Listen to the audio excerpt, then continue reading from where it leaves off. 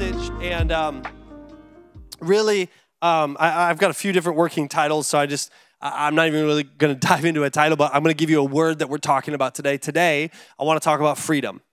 And this is an important topic, and when I get a standalone message, that's a message that's outside of a series, kind of depends on, usually there's specific times of year we want to launch certain series, and here at the end of the month, we'll be launching our Builders series, which is one of my favorite series of the year. It's not just talking about money, it's talking about what is our church doing to build the kingdom of God here on earth. And so it's a big picture, there's a lot of vision in it, direction, what we're trying to accomplish, what we're trying to fund, and really where we're going as a church. And always excited for that series, but I've got a standalone, so I've got a message that's outside of that. And one of my favorite approaches when I get a Sunday like that, where I can just begin to ask God, hey, what do you want me to talk about today, is really taking a text or a verse that we hear about a lot. We maybe even quote. If you've been in church for a while, you may even quote it. But maybe if someone were to press you, you might actually not know what it really, really means. And one of those verses is found out of Galatians chapter 5. Galatians chapter 5.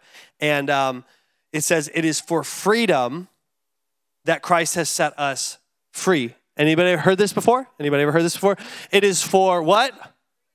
That Christ has set us? It is for freedom that Christ has set us. Stand firm then, and do not let yourselves be burdened again by a yoke of slavery. Both of these, we're going to dive back into this text later, but that phrase, it is for freedom that Christ has set us free. Okay, what does Jesus mean? What does he mean? What is freedom according to Jesus? And this is a tough passage. The reason I believe it really needs us time to air it out today is because it's a challenge as an American living in America under the freedom offered by America sometimes to differentiate the freedom in the Declaration of Independence from the freedom found in the gospel message. Okay, and it's really important that we create this distinction because, and I love this, let me not devalue. I never want to be a pastor who complains about America when it gives us the freedom to worship in spirit and in truth. Okay, I am not going to be somebody who just slams, bashes, and trashes the American institution, and I don't want to put myself in that category.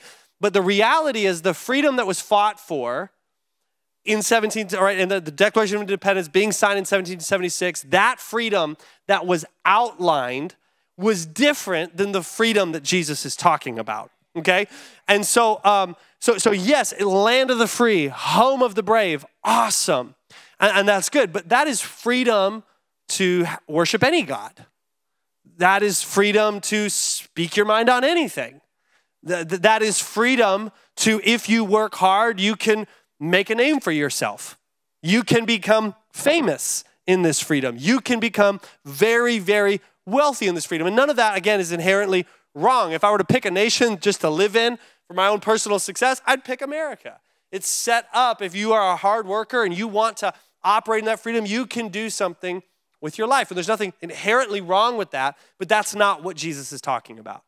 And just a quick reminder, I've been in a long study of American history lately because I think there's a lot of biases we have on our American history. There's a lot of rose-colored glasses looking back. Did you know that when the Declaration of Independence was signed, and we always go, we got to go back to being a Christian nation, like in 1776. Can I tell you, 18% of America went to church?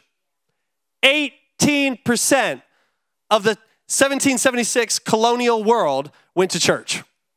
18%. It actually is the least Christian we've ever been as a nation. We only ever got more Christian than that. I mean, and it is now, again, we know is in decline as far as church goes. But the reality is, sometimes we talk about getting back.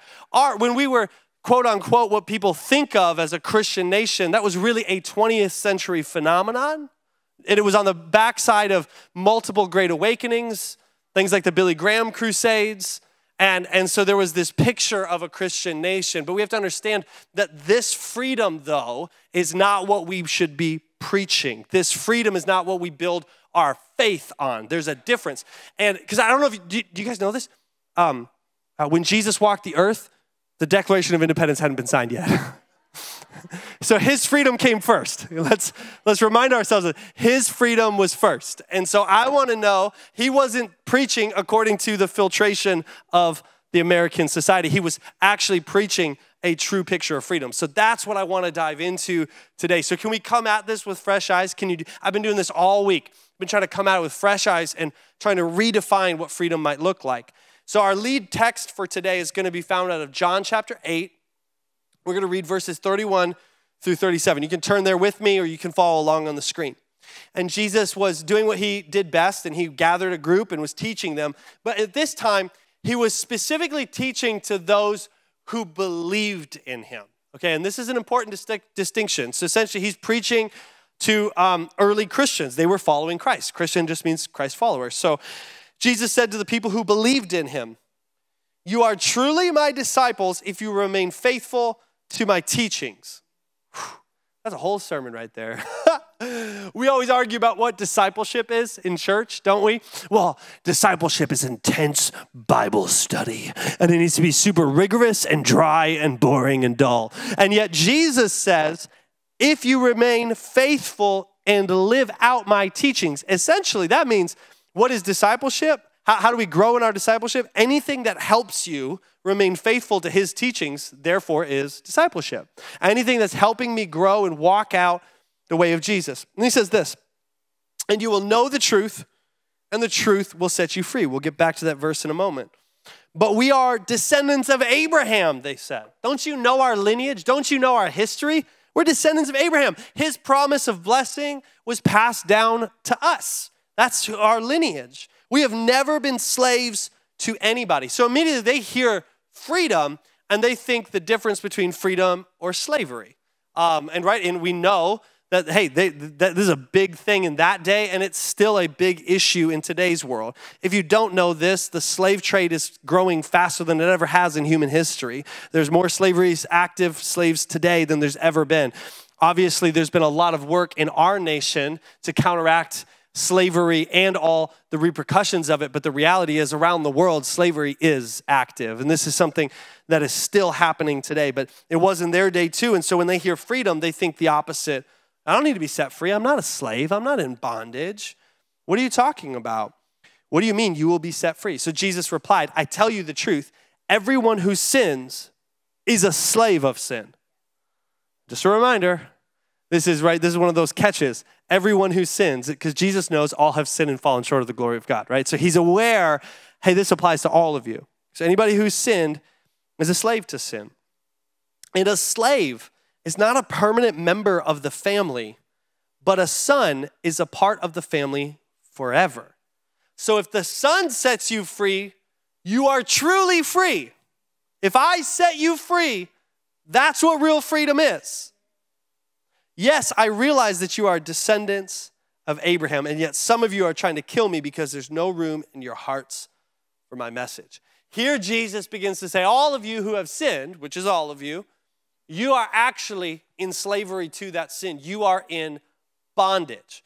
Now, when I start to think about bondage, my mind goes to restrictions. I start to think about being stuck or trapped or tied up. I start to think and I start to feel super claustrophobic. I'm just going to let you know, come on, where's my claustrophobic people at? Where's my people that when you think about like deep sea exploration in a submarine, your only question is, why God? Would you get into a tin can and go deep into it? Like, it's fine. They've been down there for thousands of years, undisturbed. They can stay down there. I'm not that curious. My curiosity does not overcome my claustrophobicness, right? Like, I'm like, space is fine. We can leave it alone. I don't need to get into a tin can and be launched up into outer space. No interest. Zero. Well, think about the views, Pastor Sam. Not worth it. Trap me? I'd go nuts. I'd go crazy. Restricted. I hate being restricted. I was a kid, you know, like in the playground and you're crawling through those tunnels. If a kid was in front of me and behind me, I turned into the kicking kid. I'm like, get out of here. Like, you've got me trapped. I hate it. This is why I hate tickling. Because I get trapped. You start laughing and you lose strength and you get trapped. I feel so, when people tickle me, oh my God. And this is not permission. I will hurt you. And no judge would ever convict me of whatever pain I inflict. I'd be like, they tickled my feet. They're like, go, you're fine. Because dads, you can tickle your kids, but they can't tickle you. No. That is an absolute rule. But I was studying for this message, and I thought back to this early story, and Philip's going to help me depict this for you. I want to give you a picture of it, because I had a moment at a sleepover where my friends convinced me that it would be fun if I went in upside down in my sleeping bag. Now, these are the old school sleeping bags that would zip shut. How many of you know it was a trap, okay? Because you get into that sleeping bag and they zip you shut. So Philip's going to do this just so you get a picture of it, okay? And claustrophobic people, you're already getting stressed. You're sweating in your seats right now. And I got into the sleeping bag like this, and I wasn't as tall as Philip at the time, and I get zipped shut by supposed friends. And I still remember the feeling. I remember the sweat. I remember the panic. How many know you start kicking and thrashing and you're fighting to get out? You can't see anything. Philip, I could lead Philip right off this stage and he wouldn't even know that I was doing it. I mean, he is stuck. He is trapped.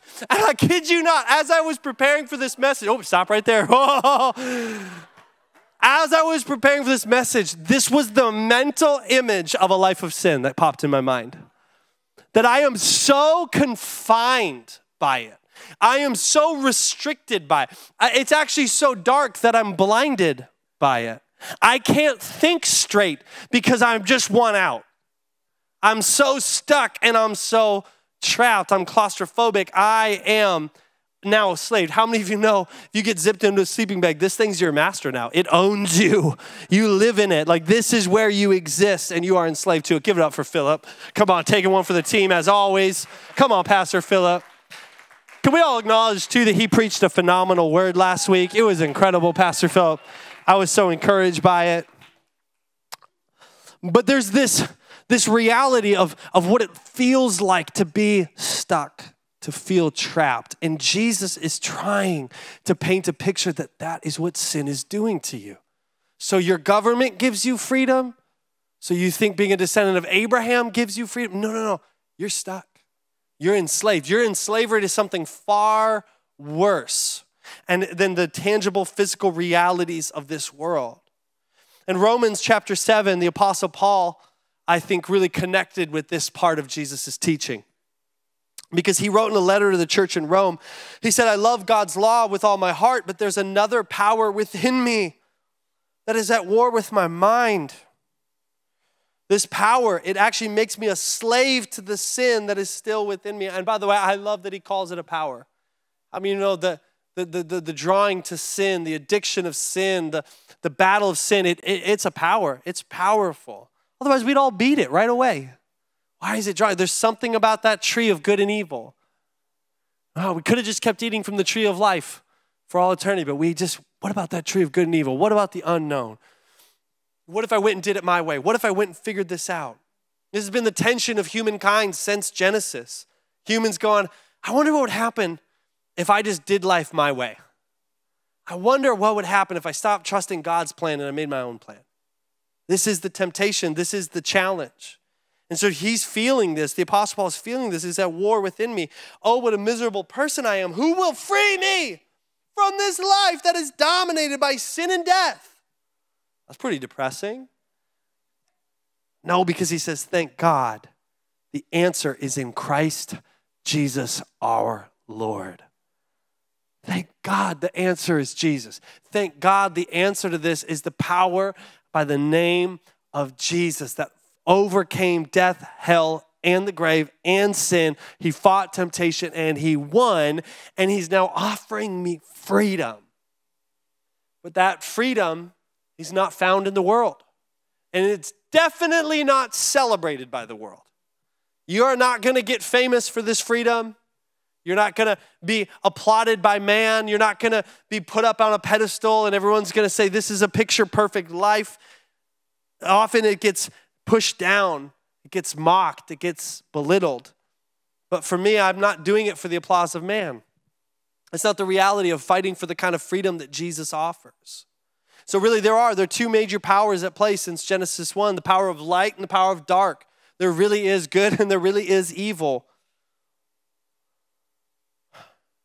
And the question is, are we going to accept God's definition of good and evil or make up our own? Are we going to trust him and eat from the tree of life and keep consuming the truth of the word of God? Or are we just going to figure this out for ourselves like Adam and Eve and everybody else sense? This is the tension. And this is maybe a helpful distinction. Because a couple weeks ago, I said this during an altar response, and it really resonated with somebody. We had a conversation. They wanted to hear more on it, and I thought maybe I should share just a little bit more on what I meant. I actually said, to quit trying to fight sin on your own because it's a battle you're not meant to win. You can't beat sin. So here's the reality. If I could beat sin, Jesus didn't have to die. That's it. If it was possible, and this helps us paint this picture of why there is no condemnation in Christ Jesus. Because the reality is he knows, hey, you can't beat this. I went and did what you couldn't. I, the son of a father, went and fought the battle you can't win. You need me. You need me. It requires me. You can't get free of this bondage. This sleeping bag is pulled over your head and you are stuck until you submit to the freedom that I offer. You see, sin offers what seems like freedom but delivers bondage. And truth offers what seems like bondage but delivers freedom. There is something about the truth that sets us free. There's something about the message of Jesus. There's something about practicing and following his way. But the tension is, one is the firm foundation that Jesus illustrated, talking about building your house on the rock, and the other's the quick route, building your house on the sand. But sin gets exciting for a while and often makes it look like you're ahead. Getting ahead with toxic practices, getting ahead in an evil way. And sometimes it starts to, right, if you're building a house on the sand and you get to skip the foundation, walls go up quick. You know anything about construction, the foundation can take months. The first day that framers are on the job site, walls are up. The first day, there's more to celebrate when the framers are there than months of hard work developing the basement and the foundation. See, a lot of us, it goes, hey, I want to skip the foundation part. Let's just start building walls as we see fit because it feels like progress quickly, but you don't realize it's trapping you in a house that's sure to fall. It's a house of cards. Sin creates a house of cards that begins to crumble. So what did we get freedom from? We read again that Galatians 5:1. How do we not let ourselves get burdened again by a yoke of slavery? How do we walk in the freedom for which Christ Jesus set us free? I think the first thing we just need to begin to break down is just that Jesus, when he's talking about freedom, the main priority he's talking about freedom from sin. Freedom from sin. And I think it's a helpful question that maybe we need to ask ourselves is, do I actually hate my sin? Because it's really hard to get away from sin that you've embraced, loved, and justified. It's really, really difficult. I've actually never seen somebody beat sin that they accept. You got to hate it. You got to hate it. And again, I quoted it earlier, but Romans 8:1-2, therefore there is now no condemnation for those who are in Christ Jesus. We know that part. There's a second part to the verse. For the law of the Spirit of life in Christ Jesus has set you free from the law of sin and death. It sets you free. The yoke of slavery is lifted. The Galatians 5:1, that burdened yoke of slavery of sin and death, it's actually lifted because of the new law of the Spirit of life in Christ Jesus. But we have to understand, hey, I can't beat this battle on my own. You can't fight the power of sin with just a desire to be good. I'd like to be a good person, so I'm going to try not to sin. It won't work because the sin is too compelling. The power is too strong. You got to combat it with something that's actually greater. You got to combat it with something that's actually already fought the victory and has already won the victory. The desire to be good is not enough. And I'm going to be honest, we could spend the rest of today trying to have a conversation about what is sin and what isn't sin. And honestly, sometimes even just asking, like, is it sin is a pretty low-level question. I like to ask questions like, is it best? Is it healthy? Is it good? Is it right? Is it helpful? Like, those are even sometimes better questions to ask. But what I've found is we have a pretty good understanding of what's sin. And it's usually the thing in our life we are working the hardest to justify. The part of your life that you're supposed to get freedom from is usually the thing that you've got a lot of reasons why it's okay. You've really worked hard, and you've got all these different ways that you've built up. Nope, this is why I need this. This is why I go there. This is why it's okay. This is why it's helpful. And you have to convince yourself of it. What's so funny is that when people act righteously according to God's word, they don't have to convince anyone that it's good. Everyone looks at it and goes, oh, wow, you turned the other cheek. That's amazing. You could have been angry, but you forgave them. Wow, you loved your enemy. You loved your neighbor as yourself. That's incredible. Wow, you serve and you give up so much to other people. You're so generous. Nobody's like, oh, is being generous good? The whole world thinks generosity is good. Have you noticed this? The argument is not actually what's on good. It was what is good. The argument is all around what I can justify, what I can try to find a way to say this is going to be okay for my life. And that's part of the trappings of sin is we let it in small, but it grows. Because we justify. And I've found it's just really helpful at some point when I go, you know what? It's wrong. It's not helpful. It's not healthy. It's sin. And God, you sent your son so that I have freedom from this. So I need your help with it. I recently was talking to a newer person in the church, and I love this testimony. It was a great story, and he said, you know, I've been smoking for most of my life, and it's gotten me really sick, and I got so fed up with it back in church, and I finally just told Jesus, I was like, okay, I've tried to beat it on my own. I've done everything. I'm going to try you. Jesus, take this from me. And no joke, the next day, the addiction was gone, broke overnight. That's not everybody's story. I know that that's not everyone's story, but there are moments, how many of you know that when you're fighting the battle and you're struggling, Jesus is like, do you want me to do the heavy lifting? Do you feel really good about yourself? Well, you're trying to do that. I fought this for you. Let me lift it. Let me help. Come to me, all who are weary and heavy laden, and I will give you rest. Take my yoke upon you, which is easy and light. There's something about saying, you know what? I'm going to submit this to you. I'm going to submit this because guess what? I have freedom from sin. And when I'm building my life according to sin, it's on the sand. But I want to build my life on the rock, and so I'm going to give this to you. So we get freedom from sin. We get freedom in truth. Going back to the lead text, you are truly my disciples if you remain faithful to my teachings, and you will know the truth, and the truth will set you free. Church, can I encourage us from this verse that you can't fully discover his truth without faithfulness to his teachings? You see, Jesus' truth is not just things to memorize. It's not a script. And I think that's why sometimes people argue and there can be discussions around this. It's not some script. He's saying, hey, I actually want you to live this out. I'm actually giving you steps to walk. I'm giving you actions to live out. I want you to be faithful to my teachings. Because again, what was the order? He says, you are my disciples if you remain faithful to my teachings. And then you will know the truth. Truth is discovered as you remain faithful to his teachings. As I stay planted, as I stay rooted, as I build my life on the firm foundation, the solid rock of God, all of a sudden, those truths become clear over time. And then the beautiful thing, I love why Jesus did this. Because I've not seen a whole lot of people get saved because someone's just yelling truths. I've seen a lot of people get saved because someone chose to live out truth. And people look at that person and go, what is it about their life? They're living this thing out. They are light. They are not dark. They have hope. They don't have despair. They have peace. They don't have stress.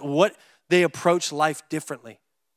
They're not afraid of storms because they built themselves on a solid rock. So when storms hit them, they handle it different. They don't grieve the way the world grieves. They don't deal with conflict the way the world does. There's something different about them. You see, when you live out the truth, it's a lot more compelling than when you just scream it. You got to live it. Also because Jesus put this in priorities, he's saying, hey, actually be faithful to my teachings first, then you will know the truth. This helps to combat the hypocrisy that sometimes grows up in church, where we learn his truth without following his teachings. We're trying to tell the truth without a life lived out. People get hurt when we do that. Don't argue with his truth, live it. Don't talk about the light, blind people with it. Don't argue with goodness, become good. His truth is not transient. His truth is not temporal. His truth is not relative. His truth does not mold to your desires and your opinions. And when you begin to accept the truth of following his teachings, freedom is what is offered. Freedom is on the other side of that. Because let's think about this for a second. If nothing's true, then everything is insecure. If nothing's true and I can't trust anything or anyone, then everything in my life is insecure. You know, if nothing was true, well, I bet that would lead to a lot of people being anxious. If nothing was true, I bet their depression rates would increase. If nothing was true and everything was insecure, I bet their suicide rates would go through the roof. If nothing was true and everything was insecure, I bet addictions would climb like never before. I bet the pharmaceutical companies would do really well in a world like that. Not political. I'm just saying, like, there's meds. There's more meds than ever before. We don't need to get into big pharma. I'm not that guy. Go talk to someone else about that. I'm just looking at the numbers.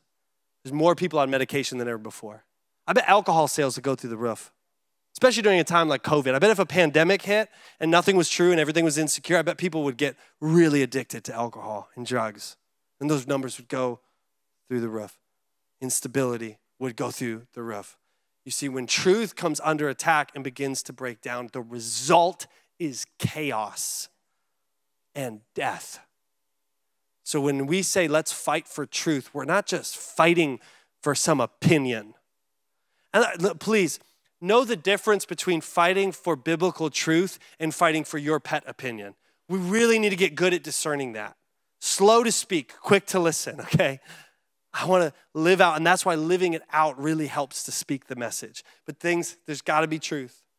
There's got to be truth. There's got to be light. There's got to be dark. We power through the last two. Just a reminder, Jesus, right in our lead text, he says, what do you mean? Or they asked, what do you mean you will be set free? Jesus replied, I tell you the truth, everyone who sins is a slave of sin. A slave is not a permanent member of the family, but a son is part of the family forever. And keys can come on up. Can I remind us, church, we have freedom as heirs. You are a son, you are a daughter. If the son sets you free, you are free indeed. Because now you are a son. Now you are a daughter of your Father in heaven. And you are now an heir. Now the problem is, I discovered this being a youth pastor for over a decade, is that there's a lot of people who struggle with God the Father because their dad was terrible.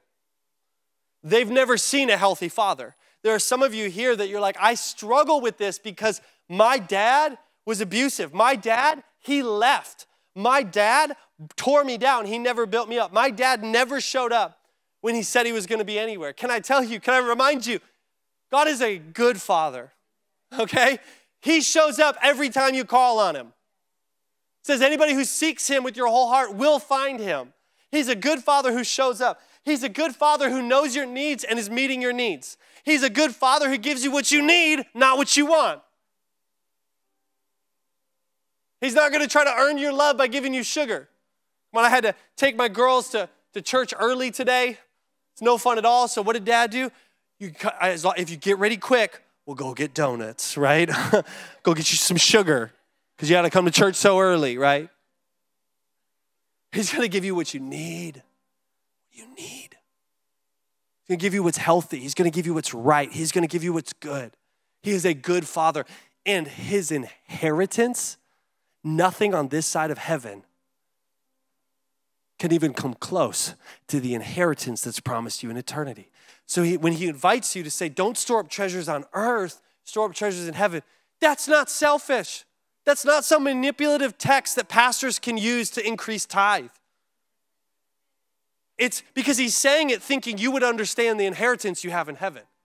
And he's going, if you have any common sense, you're going to want as much on the other side of eternity as you can get. So you're going to store up treasures there. And you're not, everything I give you on earth, you're going to give away because who cares? It's not important. What really matters is eternity. Why when we prayed about the Middle East did I not make a political statement? But instead I said, you know what we need to do is we need to pray for souls. It's because we're supposed to live in light of heaven. We're supposed to live with an eternal perspective. And we are to consider eternity. Every problem in life should be filtered through eternity. Every issue and calamity and struggle and trial and pain and storm should be filtered through with the reality that you are a son and you are a daughter of the Most High God and you have an inheritance that nobody can take away.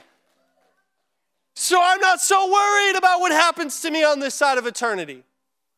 I hold that loosely because I know where I'm going and I know whose I am. And when I know whose I am, I know who I am. I can find my place and I can find my purpose. Don't settle for temporary pleasure that will cheat you of an eternal promise. Don't do it. You're an heir. The last one, we'll do this quickly, freedom to serve. So if you understand this, if you become an heir, you need to remember 1 Peter 2:16, live as people who are free, not using your freedom as a cover-up for evil, but living as servants of God. Don't use your freedom to cover up evil. That's the hypocrisy that hurts people. Don't do it. But live as servants of God. It means whatever he asks you to do, you'll do. Wherever he asks you to go, you'll go. In Galatians 5:13, for you were called to freedom, brothers. Only do not use your freedom as an opportunity for the flesh. Jesus, help us with this. Only do not use your freedom as an opportunity for the flesh. It's not my desires. It's not my feelings. It's not my wants. But through love, serve one another. We are supposed to serve people. And it's a tragedy when somebody who's living in the light and has found the freedom of Jesus looks back at those in bondage, still slaves to sin, and judges and mocks them instead of serving them. What a gross injustice of your freedom to use it as a platform to mock those still in bondage. Can I remind you, if you're living in the light and you're looking at people in the darkness, can I remind you, you aren't better than them? You just found freedom first. And you're supposed to be inviting them into it, helping them discover it, helping them find it. You found freedom. We're not supposed to take that freedom and use it to judge people. Can I remind you, God saved you by his grace when you believed. And you can't take credit for this. It is a gift from God. Salvation is not a reward for the good things you've done, so that none of us can boast about it. That's actually Ephesians chapter 2, verses 8 and 9. You didn't get saved. You didn't get your inheritance because of what you did. You got your inheritance because of what he did. And so when I look back at other people, I want to see them through God's eyes. And that includes everybody living in darkness. Well, Pastor Sam, not the terrorists. Everybody living in darkness should break your heart that they are bound and slaves to sin at that level, that darkness has grown that big in their heart. Break your heart. We're not using our light as a platform for judgment. So here's a summary sentence for you. I wrote this even before I wrote the message. This is what I was trying to tell you today. Please put this on the screen. Freedom in Christ is not the right to do what we feel. You can also add or want. It is the empowerment to do what is right, and then add and true. Right and true. Freedom in Christ is not the right to do what we feel and want. I now have freedom to just follow my flesh wherever it's going to lead. No, no, no. That is the freedom of the world, and it's right there for you, but it's going to lead to bondage. It's the empowerment to actually now be able to do what is right, to be able to get unbound from sin and live a life of faith, to do what is right and to live out the truth. So let's take a moment right now and bow our heads, close our eyes, and let's respond. Let's get ourselves into that space of freedom.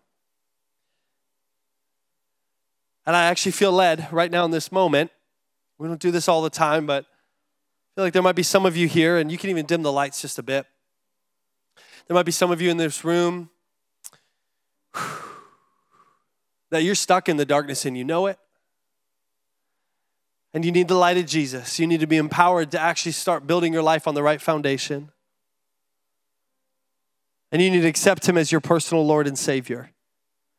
You need to step into that inheritance. The Bible actually says you're actually born again as a Christ follower.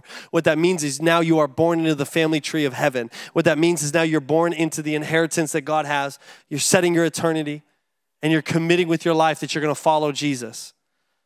So if you're here and you've been stuck in the darkness and felt slave to sin, with nobody looking around, and you want to accept Jesus as your personal Lord and Savior, would you just slip up a hand so I can see it? A handful of people. Yep, 1, 2, 3. Yep, that's amazing. 4. Yep, I see you. 5, I see you. Anybody else? Anybody else? Give you a few more moments. Yeah. So even though 5 people raised their hand, we're going to say this prayer together as a community of faith in support of those making. Oh, 6. I see that hand. We'll make this commitment together. So say this prayer out loud and proud with me. Say, dear Jesus. Say, dear Jesus, I love you. Come into my life. Make me whole and make me new. I'm sorry for my sins. Free me from them. I repent. I turn from it. And I follow your ways. Help me to do it every single day. I love you, Jesus. And it's by your name that we pray. Amen. Amen. Come on, would you give a round of applause as you stand to your feet for those people that just accepted Jesus? I'm going to invite the prayer teams to come forward. For the rest of us in the room, if you did raise your hand, I would encourage you to come down, talk to